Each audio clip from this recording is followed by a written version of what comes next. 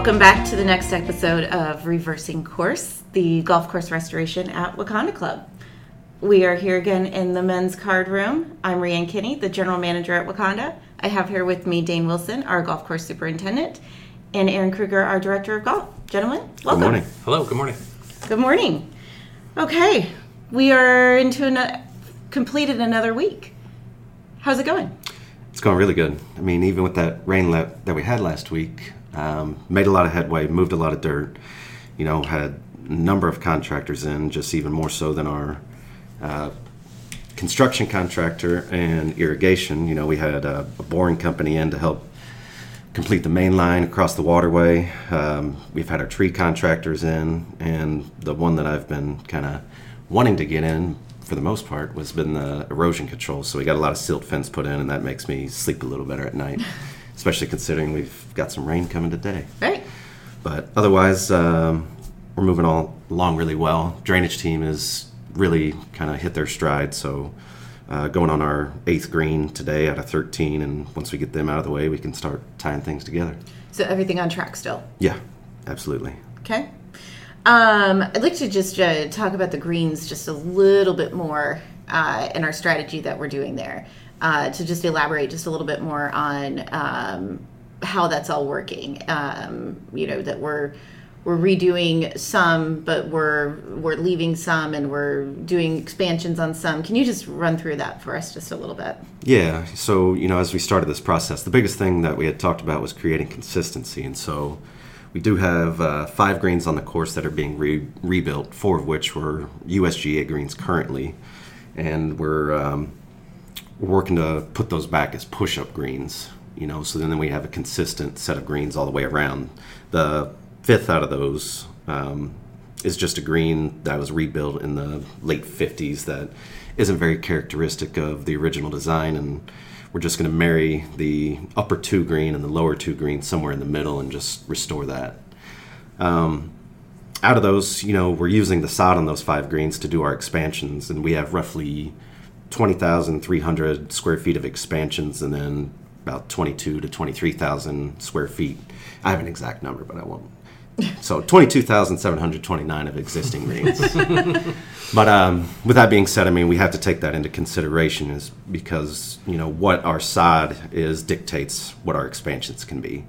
And then outside of that, you do have to factor in 10% loss whenever we go strip those greens, whether you edge over a little too far or for whatever reason that is. But so all of our expansions, we create those on those 13 greens. We core them out to 6 inches. We did do a lot of probing to figure out where our top dressing layer was, and so that's going to save us some money on some mix and things like that. But once we're in a position, which hopefully we will be by next week, we'll be able to start stripping number 2 green and have that installed on greens 3, 4, 1, and 18. Then that way we could start the bulldozer work on number 2. And so the thought behind reusing that existing sod is that consistency. Yeah, that's also part of it, consistency with that. And then for those 5 greens that we're going to redo, we're going to use the same seed that's on the existing greens, which is A1, A4. We had talked a lot about maybe trying to interseed throughout this process into even the existing greens, and then creating our own blend of a newer variety with the A1, A4 for when we go seed those greens. But, in talking around, why change the wheel, right? So right. The worry there was if we try to create that blend, some of these newer bent grasses, there's no telling what population you might end up with. And right. So, where we talk about consistency, we could have potentially been left with 5 greens that are different than the remaining 13. Same thing as what we have. Same thing as what we're doing right now. Mm-hmm. While we're dealing with grass types at that point, it's still managing differently to them. Right. Tell us just, and we won't get on this too far, but tell us just a little bit how you manage the greens differently up until this point, how you've had to manage the greens differently. Oh boy. In a brief summary. Okay. So, high level, I guess, when you think about, a number of different things, moisture content, nutrient availability, disease pressure, the difference between the push-up greens and the USGA greens are, there's a large gap between there. So, the USGA greens require more nutrients because they have a tendency to leach some of the products that you put down. Push-up greens tend to have higher disease pressure because you do hold more moisture in those, typically. But that's kind of the weird thing too, is just our USGA greens as they stand, they don't necessarily act like USGA greens, which is weird. And part of that too is I just, on those 5 greens, we only have been able to find a high side vent. So, I think that they just don't breathe very well anyways, and they tend to hold more moisture. But still, even still, they are healthier on a daily basis. And mowing practices on the 2? Mowing practices for the most part stay the same. The thing that we have to be conscious of is whether we add the roller or not, right. Because we want that consistency throughout the golf course. Our USGA greens would typically roll 6 to 12 inches faster than the push-up greens. Yeah.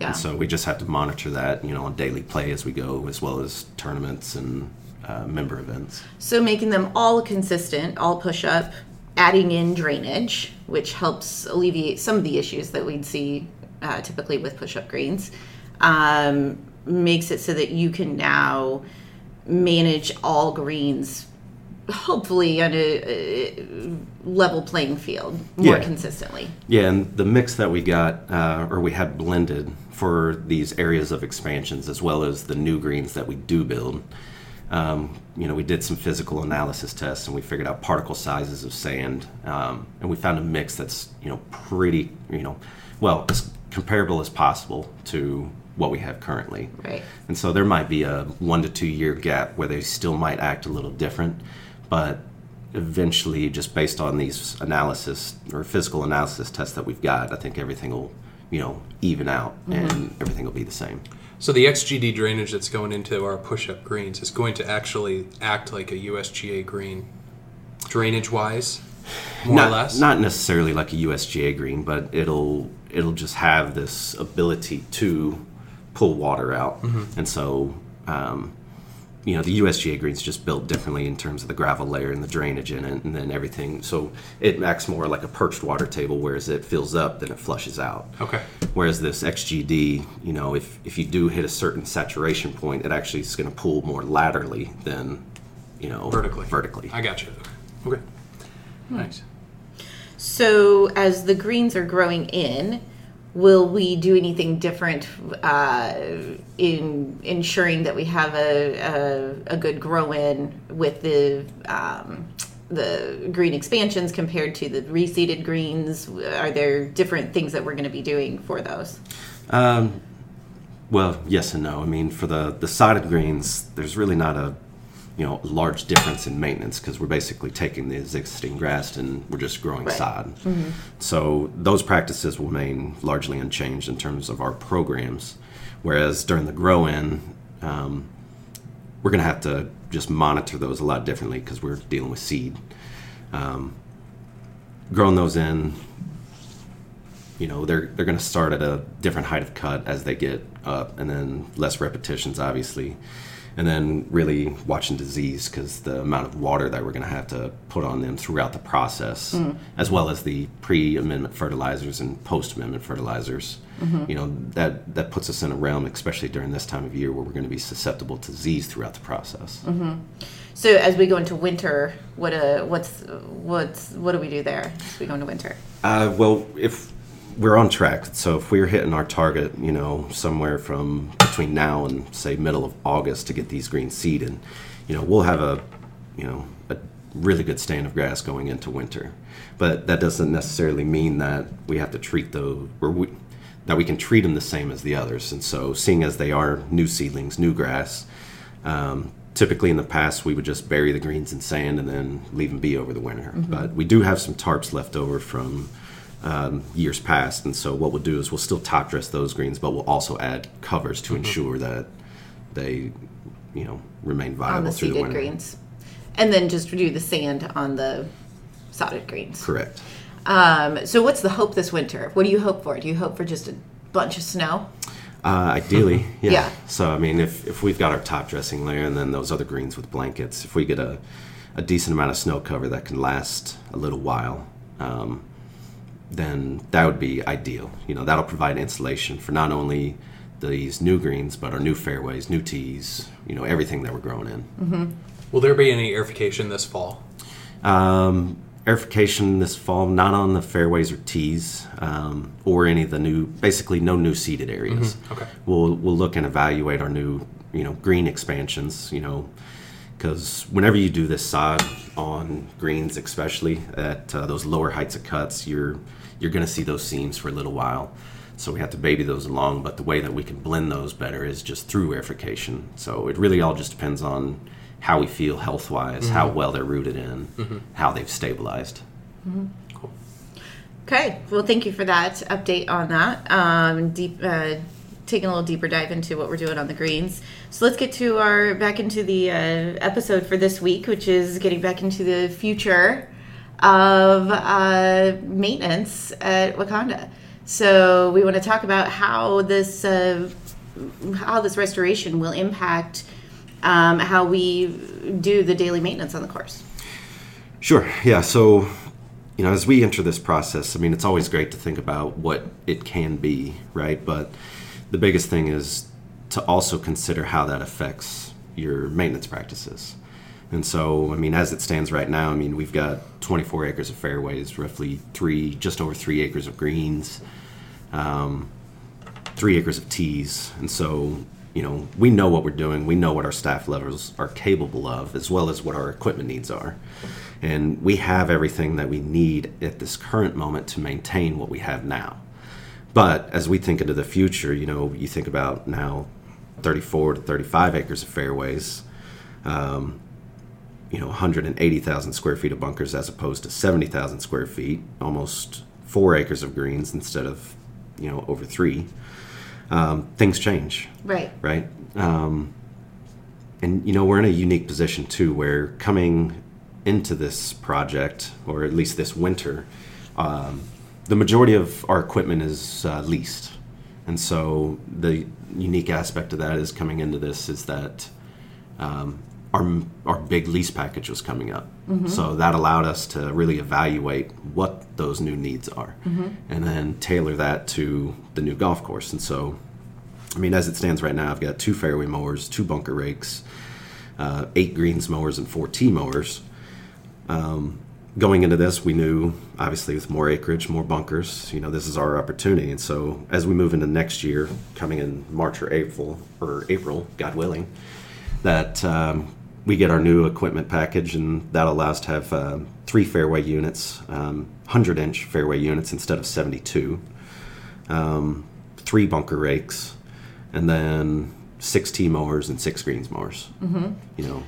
And so, and even that though, we're looking at it, and it was I guess serendipitous that we could get this new package and that timing worked out. But even still, it's not all the way ideal. We're looking even further than just next year or even the next 5 years. We want to be able to set us up for success. And so while we made it work, and you made it work with what our budgets could allow at the current moment, ideally we'd like to add into that even more eventually. Yeah. We all know it, but obviously throughout this process, and it's going to happen with any project, some of that member attrition, really affected the way that we're looking at things, not only now, but, over the next 5 years. And so as it stands, as we do this new lease package, we were kind of restricted to a degree where we wanted to spend the same amount, with this new lease package, mm-hmm. as we do with the old one. Right. Which is extremely difficult considering that, from our last package, which was in 2018 to now, I mean, an average piece of equipment across the board has increased 44 to 48%. Right. Which is nuts. And then outside of that too, I think we were very forward thinking in understanding that, just like any industry where availability of equipment is sometimes 12 to 16 months out, mm-hmm. which is why my equipment manager and I, Troy, We began working on this lease package in December, and knowing that our lease package doesn't even come up until October of this year. And we put all that information together, met with all the vendors, and what we ended up going with, we were actually able to guarantee our pricing, all the way through up that time frame, and then we signed the new lease in April, giving us that 12 months to be able to receive the equipment. Right.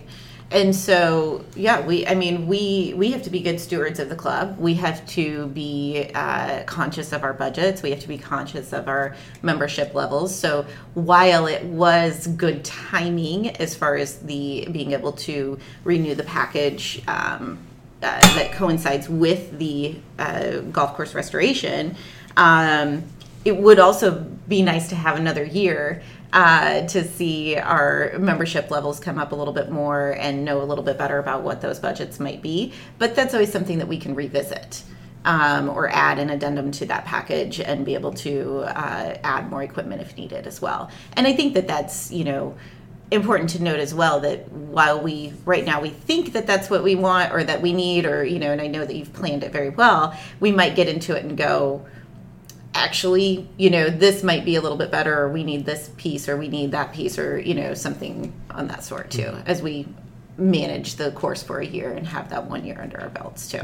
Yeah, and everything that we did, we put a lot of thought into what our new needs were. Right. And we made sure 100% those items that were absolutely necessary to maintain this new golf course were within that package. Yep. Yeah. And I got to thank you. You did a great job with that, and you have been working on this for a very long time and going back and forth and figuring out what our necessities are and within our budget. And that it has not been an easy task. So, and aligning it with our needs on the new course.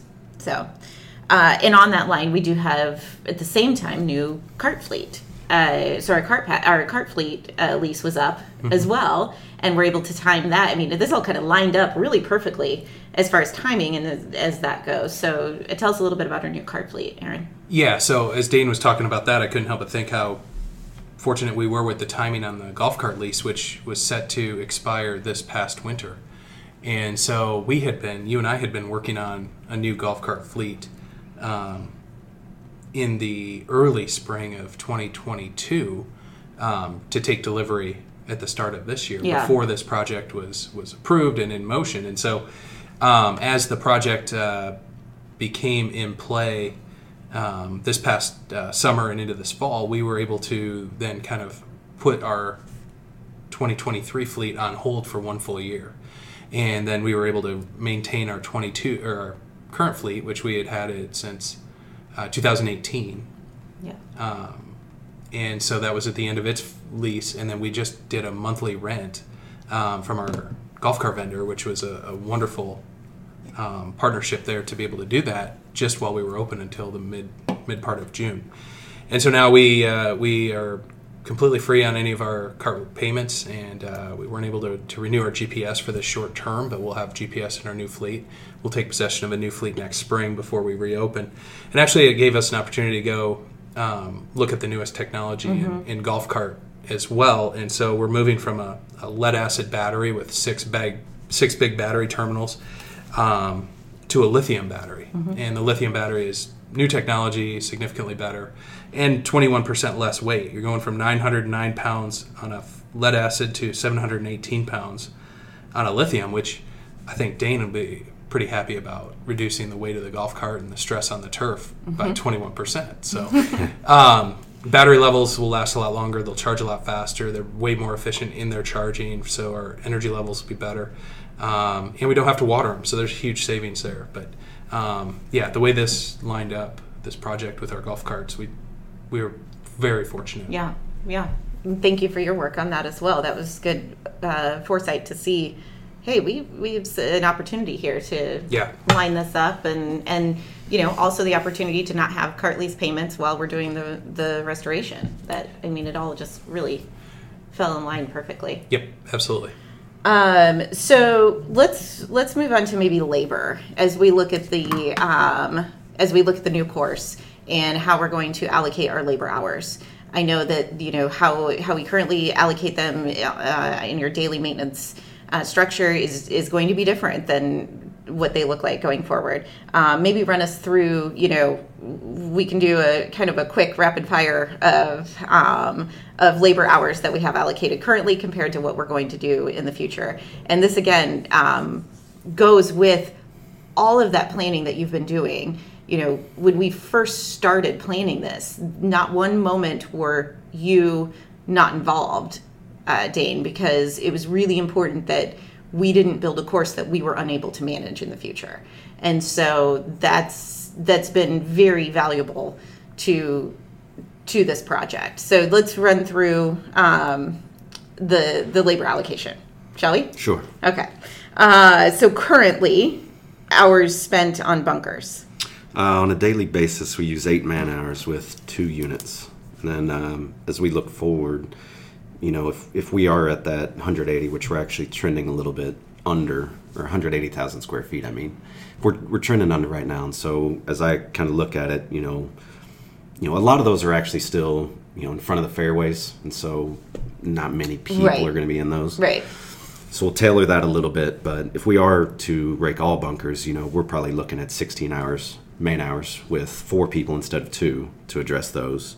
And that's with 3 units and then 1 assisting with raking the edge. Okay. But if we're just doing in-play areas, we're probably around 11, 12 hours of man. Okay. So fairways. 2 units, 10 man hours right now. With our new equipment fleet, I anticipate, 15 man hours, so 3 units instead of 2. Okay. Tees doesn't change much. Tees won't change much. We'll have a little more square feet to that, but right now we're typically around 11 man hours with 3 units, and I expect us to be around 13 with 3. And greens? Greens, pretty similar to that. Right now we typically are around 7 man hours per day with 3 units, and then moving forward, we probably use 4 units just to move us all the way through, and then still be within 9, 10 man hours. And rough? Rough. As it stands right now, we manage about 95 acres of rough, and so on a given week, that's about 85 man hours between 3 units.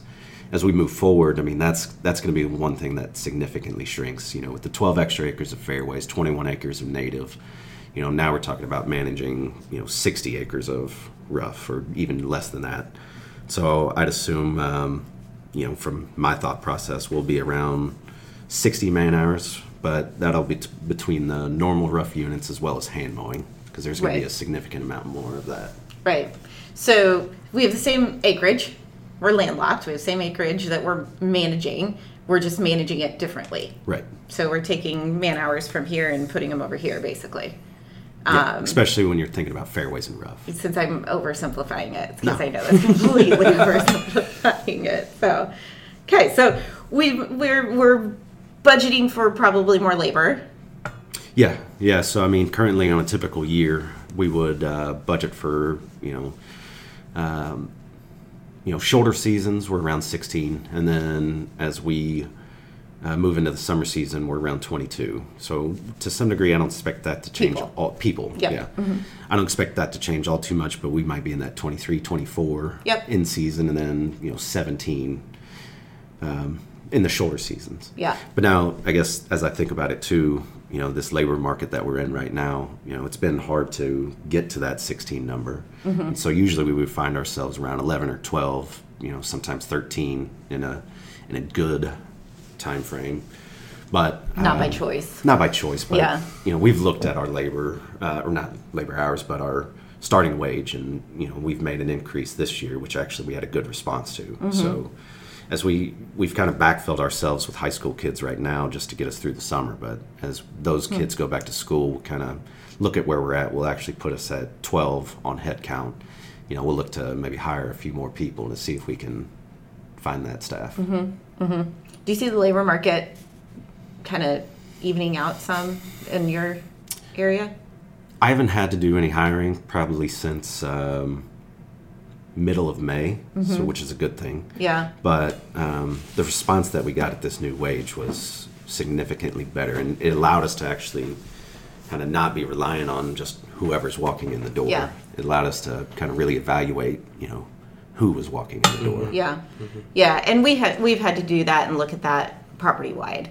I think every industry, especially hospitality, has been hit with those increased base wages, and we have definitely had to make those adjustments property wide, and glad that we're able to do that and budget for that, because that has made a significant impact on our ability to hire good talent. So well, then the Oakleaf Scholarship is a absolutely huge benefit for recruiting and retention. Yes. And Dane, with all your high school kids I see if they can stick around another year or two, that's a huge benefit to offer to them. I know that's helpful with my staff as well. Yeah. And your staff, the pool staff, tennis staff, food and beverage staff, everybody. I mean, we have how much have we awarded in scholarships? It's been well over 100,000, and we're just starting this year. So kudos to our membership who support that, and Greg Whitkey and all of it helps. The board there. Yeah. So moving back into future maintenance, let's talk about bunkers. We talked about it a little bit last week about how we're changing the way that we're managing these bunkers. We have added a significant number of bunkers. You kind of talked about it a little bit that some of those aren't necessarily too laborious to manage because of their fairway bunkers and whatnot, but maybe run us through how we're seeing that change. Yeah, so with the expanded square footage that we've got, like I said a little bit ago, we'll manage more so to the in-play areas, and then some of these ones at the start of the fairways or that are out of the way that are just typically there for visuals. We might, rake all in-play areas daily, and or spot check them on weekends, just depending on what staff we've got. So to some degree, our in-play areas don't change from what we've done in the past, but the 4 bunkers, as you would call it, we might rake those once a week. Like on 6, for example. Well, okay. Yeah, so 6, 3, depending on if we put that in, 11, 12. Right. But those, even still, those still require maintenance, and then they still need to be visually appealing. And so certain things that we'll do that we'll actually work on chemically is we'll go through there, and then at various times throughout the year, we'll spray pre-emergent chemicals and pre-emergent herbicides in there, just to make sure that at least we don't have any weeds popping up, grass is growing in the bunkers, and then visually that will remain the same. Yeah. Because inevitably the reason why you typically don't have weeds in your bunkers is because you rake them daily, and so you don't allow that seed bank to populate. So if those bunkers are sitting still, then you have more of a chance to do that. So if we continue this pre-emergent herbicide and at least once, twice a week maintenance, right? That's how I envision it moving forward. Right. So, and this is a dumb question, but are you'll be using the Sand Pros? Yeah, we'll still be able to use the machine rakes that we use right now. They have brush attachments, and really creates a nice smooth finish on everything. And then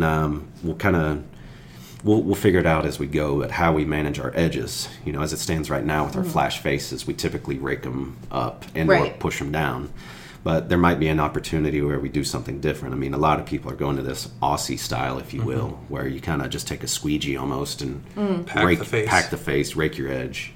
But the nature of them being a flat bottom bunker, we'll just need to evaluate what the best practice is for these edges. Tell us a little bit about the sand that's going in the bunkers. The sand that we've got is actually the same as what we've had in the past. The Pro Angle sand which comes out of Ohio, the crushed quartz effectively. But it's something, it's not necessarily something that the tour requires, but they recommend. And that's, I know that they invested into that originally back in 2012, right? Yep, correct. So we wanted to keep that same sand, just ultimately, more than anything, just the consistency of it, and then the playability of it. It packs really well, it stays firm, and so we wanted to reuse that. Now, while it might be costly, we've also kind of determined, or we've quantified how much old sand that we could use. And it might not be like 100% the same color, but it's relatively close. And so what we're going to do is use that as our base layer and then top it off with the new sand. Great. which, in our calculations are going to save us a significant amount of money, $150,000 to $180,000. So just really quickly, the Pro Angle sand, tell us about how that, why that sand specifically, why it packs the angles that it's, cut in, and why that makes a difference. More than anything, it's just because of the basically particle basis. So it's not a rounded sand, it's angular. And so what tends to do is it locks in together. As opposed if you had a rounded sand, then it has ability to shift, move, and wash out. Right. Yeah, before we did these bunkers with their flash faces, any sort of rain or even irrigation would wash the faces out, and we spent so much time rebuilding, pushing up. It'd be a full day. The whole crew would rebuild the bunkers. It's made such a difference. What about the liners? What type of liner are we using in the new bunkers? All bunkers get new liners. Yeah, all the bunkers get new liners, and we'll still be using the same liners as we had before. I mean, I say that, but before we did have some of this Sand Trapper 1, which is just basically a small, thin foam layer. But there was also just black fabric in some of these bunkers too, which tends to deteriorate faster. Yeah. So this will all be the same, Sand Trapper throughout the whole bunker.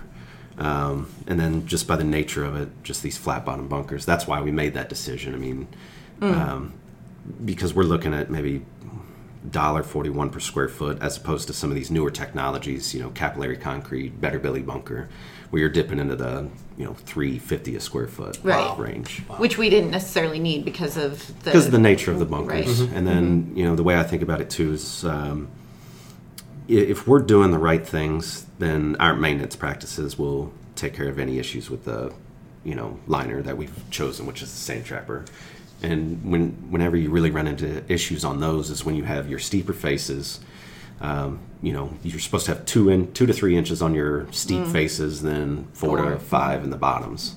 So if have that sand cover in our flat bunkers, then we're less susceptible to heaving of staples and liner coming up and things of that nature. Sure. Okay. Which we started to see on some of those faces. Yeah, as 9, 13, I remember. Right. Just in the last few months. Yeah. I mean, you name it, 2, 9, 13, 5, 7. How many rakes do we have, and how many rakes are we going to need? That's one thing I drive around and like, wow, we're going to need to increase our rakes. Oh, boy. And maybe, hopefully, they get used. Yeah, we just figure out whose budget they go on. Is there a question on that? I mean, I've always put it into Pro Shop budget on my past projects. That's where that goes. All right. Okay. Yeah, all right. No, but... if they use them, I'll buy them. Okay, yeah. Oh, if they use them, I'll buy them on my own. Yes, exactly. That's what I mean. No, I really can't quantify how many bunker rakes we actually have right now, but typically, 2 to 3 per bunker, so probably somewhere around 80, 85. Maybe need double that, at a minimum. On some of these 4 bunkers, we'd probably only put 1 out because, if you're in those, you got more problems than not. Breaking your neck. Okay. Last night's tour, I got a lot of questions. How many bunker lessons are we going to be giving next year? And I think it's going to be a lot. Yeah, I'd say so. Good. Fairways. How will we maintain our fairways differently with the Dominant Extreme 7? Is that something will it change the way that we maintain our fairways? Does our mowing height change? Tell us a little bit, or does it not change? Yes and no. I mean, mowing height's going to change. Some of these new bent grasses actually perform better at lower heights of cut, and so where we were just under a half an inch on our current stand, or what was our current stand of pin links, with this Dominant Extreme 7, we'll probably be targeting somewhere mowing around 0.375 instead of 0.450, maybe even lower than that. The frequency won't change at all. I mean, we'll switch our growth regulator programs from what typically has been primo in the past now to trim it. And that'll manage the POA intrusion a little more. And then outside of that, I know we've talked a little bit, between us about airification and top dressing. And, right when I got here, thank you for letting me buy that fairway top dresser. But thank the members. Yeah, to some degree. I mean, we started that program, because we're trying to create a better environment for bent grass as opposed to POA. So we really need to dedicate ourselves to this top dressing program as we move forward, because we do have, while the soil is good, it's still very heavy. And so we're working on that soil modification as we move forward, and part of that is that top dressing and aerification practices.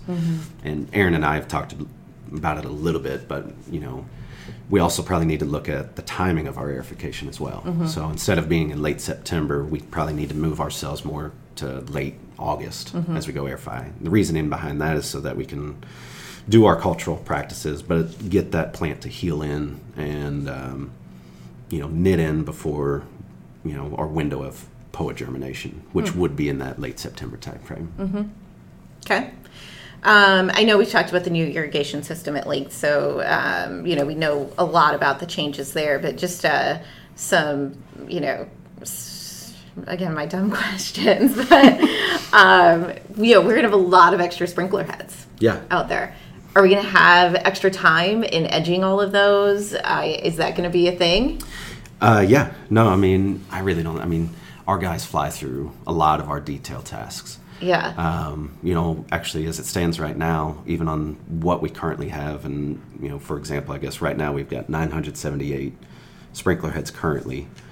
We typically don't edge the T heads, with the exception of maybe once every 2 months. So we mainly focus on fairways and greens.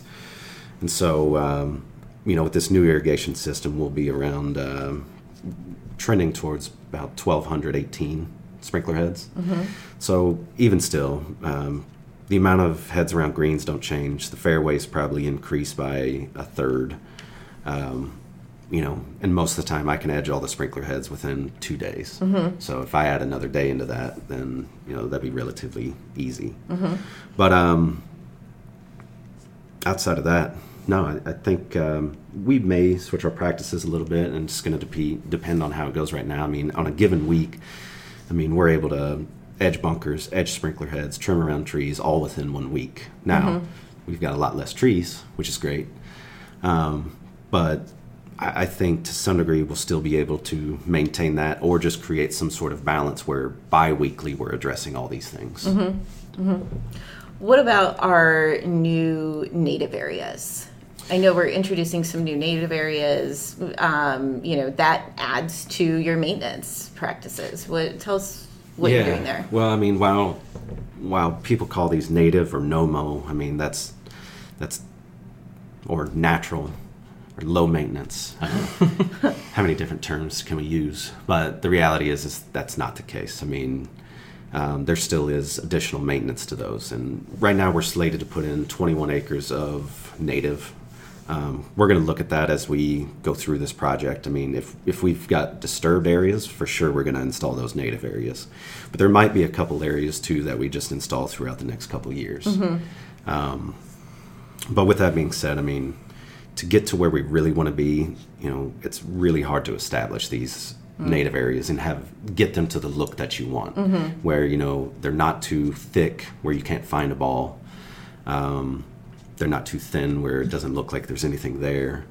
But then there's going to be growing pains through it. If you think about herbicides, pre-emergence, you really got to establish these fescue areas before you can add some of those inputs into them. So that's something that we're just going to have to grow into, I guess. Right. No pun intended. So what else? What else is on your top of your mind as we go into the future of maintenance next year? The future of maintenance. Anything new, I guess I don't really have a whole lot. It's just things that I'm thinking about. And, obviously my mind is, especially now we've entered this point, is a little preoccupied with some other things. But, a little bit. Understandable. Really, I think we've kind of really thought through everything that, what our future is going to be. And so I feel in a really comfortable spot, whether it be the increased acreage, increased bunker square footages, what our equipment fleet looks like. I'm encouraged by the current staffing market. I think that we've got all positives moving forward. What for both of you, what have you learned so far going through this? I'll let you go first, Dan. I just think that whatever's in this book for the master plan is just the tip of the iceberg. And the amount of work that Dane and his team have put in, and all the people that he has on property that are contributing to this project, is the scale of it is far bigger than I anticipated. I've not gone through one of these yet, and to see it, what are we, 3 weeks in, 4 weeks in, and to see how detailed all of these plans, what he's talking about, not only for building right now, but thinking about ahead, what is going to be, doesn't even scratch the surface of what's in that book. So, or what, yeah, I guess I said that backwards, but it's just such an in-depth process that is so interesting to see play out just in this early onset. I'm blown away by it. Yeah, I agree. Yeah. What about you, Dane? I just, more than anything, I think, obviously this is going on my 3rd year, and so, from year 1 until even to this point, you drive around the property and you see some of this stuff that is still there, some of the existing grass bunkers, and you try to think about what it's going to look like. And, as much as we plan and coordinate and prepare ourselves for something like this, I mean, you think about, to Aaron's point, what is it going to look like? And now that it's coming to fruition, I mean, just like we've talked about, going back in time, Back to the Future.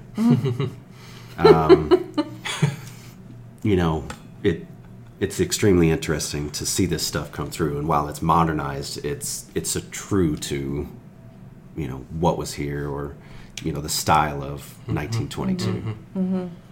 It's absolutely stunning. Yeah. It's just such a very special place.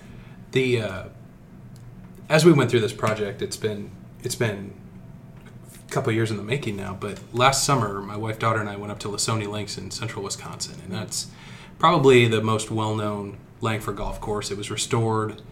It's stunning. The scale of it's massive, and that's where the light bulb really went on for me, to see what Langford's genius really was, and how we have it, but it was hidden.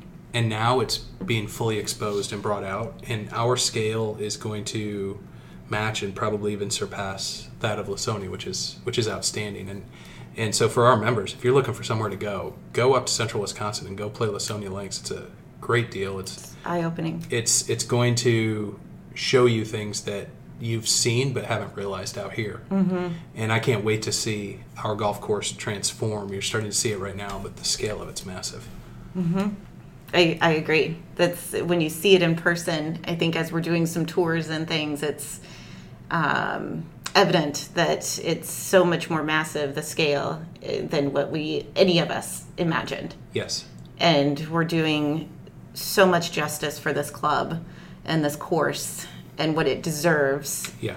And what it has been for the last 100 years and what it was originally, and bringing it back to that glory and that just majesty that you just see out there when you stand out there. It's just amazing. It's awe-inspiring. It is. And the tours that we're having for our membership, to see over 50 last night and walk around and see their eyes open and start to see, like, oh, wow. Yeah. See their excitement level. Really, I know, I'm sure it drives you guys it does me. I think, the best thing I think about our jobs is seeing our members proud of their club. And that was what I saw in their faces. Yeah, absolutely. Last night. Absolutely. And that makes all of us feel really good about what we're doing. So, yeah. Okay. Well, meet me in the carb room next week. You got it. Sounds good. Big. Thank you. Thanks.